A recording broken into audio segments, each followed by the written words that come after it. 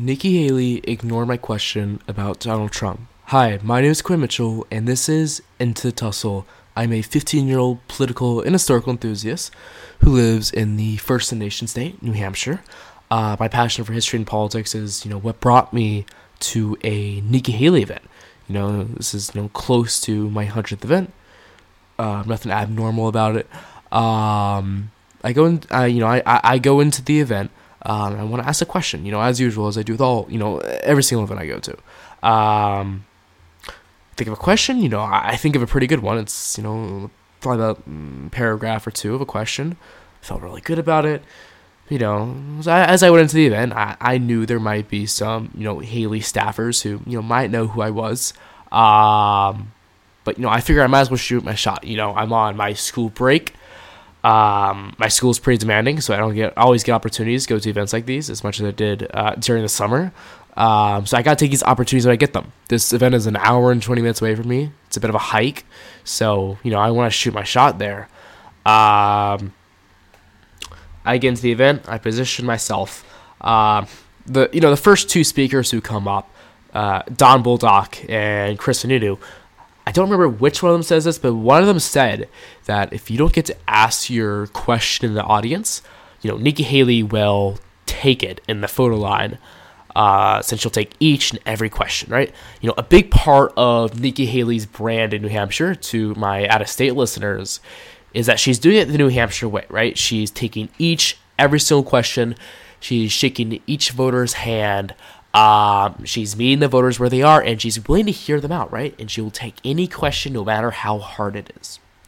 So I have this expectation for Nikki Haley.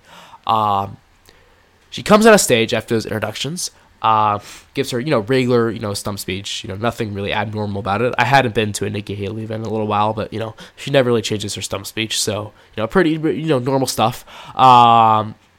She gets the questions, right? There's immediately something a bit weird about it that, I haven't seen at her events yet. Could be a new adaptation.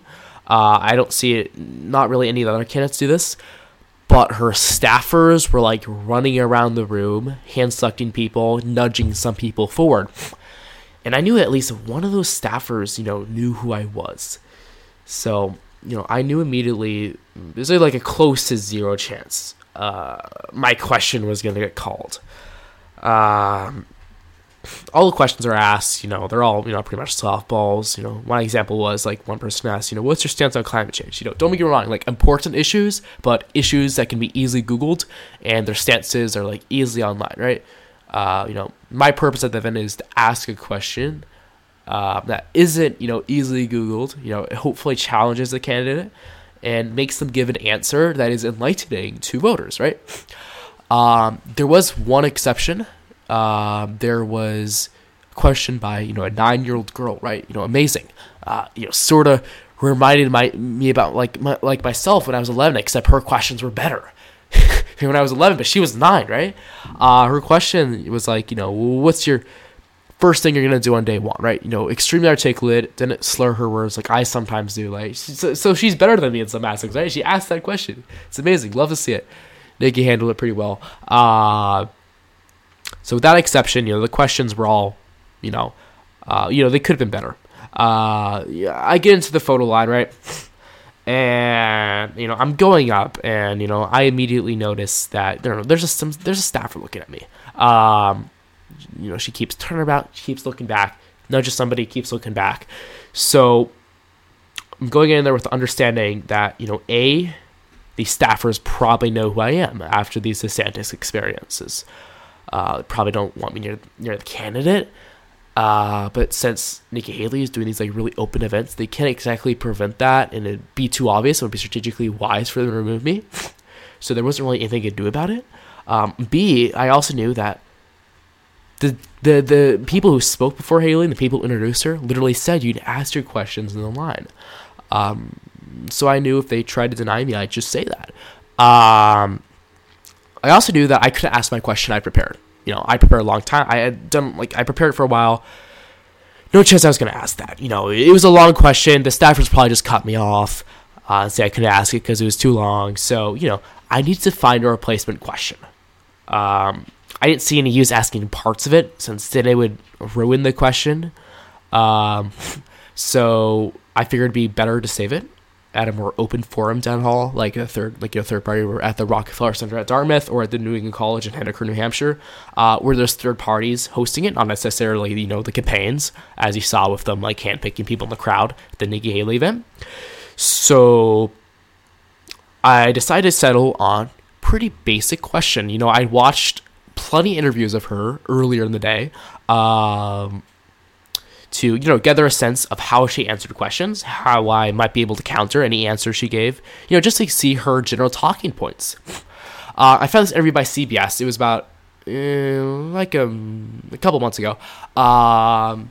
She was asked, "Do you think Trump is a danger to democracy?" She dodged that question to an oblivion with her talking points. It was quite obvious, but the moderators didn't press her on it, which disappointed me. But I figure, I have this little face-to-face conversation with Nikki Haley. Maybe I might have the opportunity to press her on that, and force her to give like a yes or no answer, since the moderators didn't press her on that. So, and it's a one-liner, so it's quick. The staffers can't cut me off, or so I thought. So I went up, I shake her hand. And I was, Ambassador, can I ask you a quick question? Immediately, like, the staffers have been waiting for this. Jump in and say, "You're not asking your question." No. We don't have time for this. And I told Haley, I was like, "Look, I heard Don Bolduc say."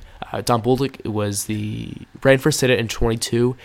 He lost, I want to say it was against Hassan by about 8 points for Senate. But he's he's probably the biggest Haley endorsee in New Hampshire. So I said, look, Don Bolduc said, you take every single question and you're willing to take them in the photo line. If attendees don't get to ask their questions, and I had my hand up the whole time, I didn't get picked. So, they said we can ask their questions here in the photo line.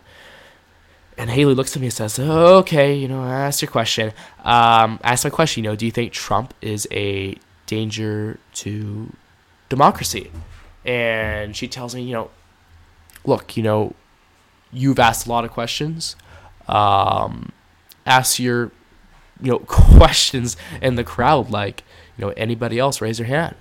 And I said to her, look, I did that. I raise your hand. I raised my hand.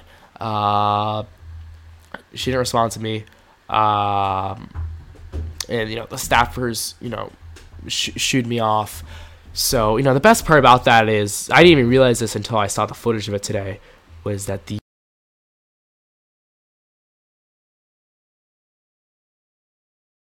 significance of that moment. I answer is more telling than any other answer she should have given. It was the most basic question in the world, but yes, she did not want to answer it.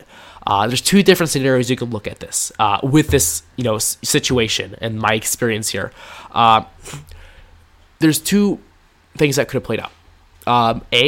That her whole messaging and brand of taking every single question, no matter how hard it is, that's just not true. That's not true. Her team controls the environment, like we said, them him picking questions, motioning people forward. They just don't do that. It's not true. She doesn't do open forum town halls.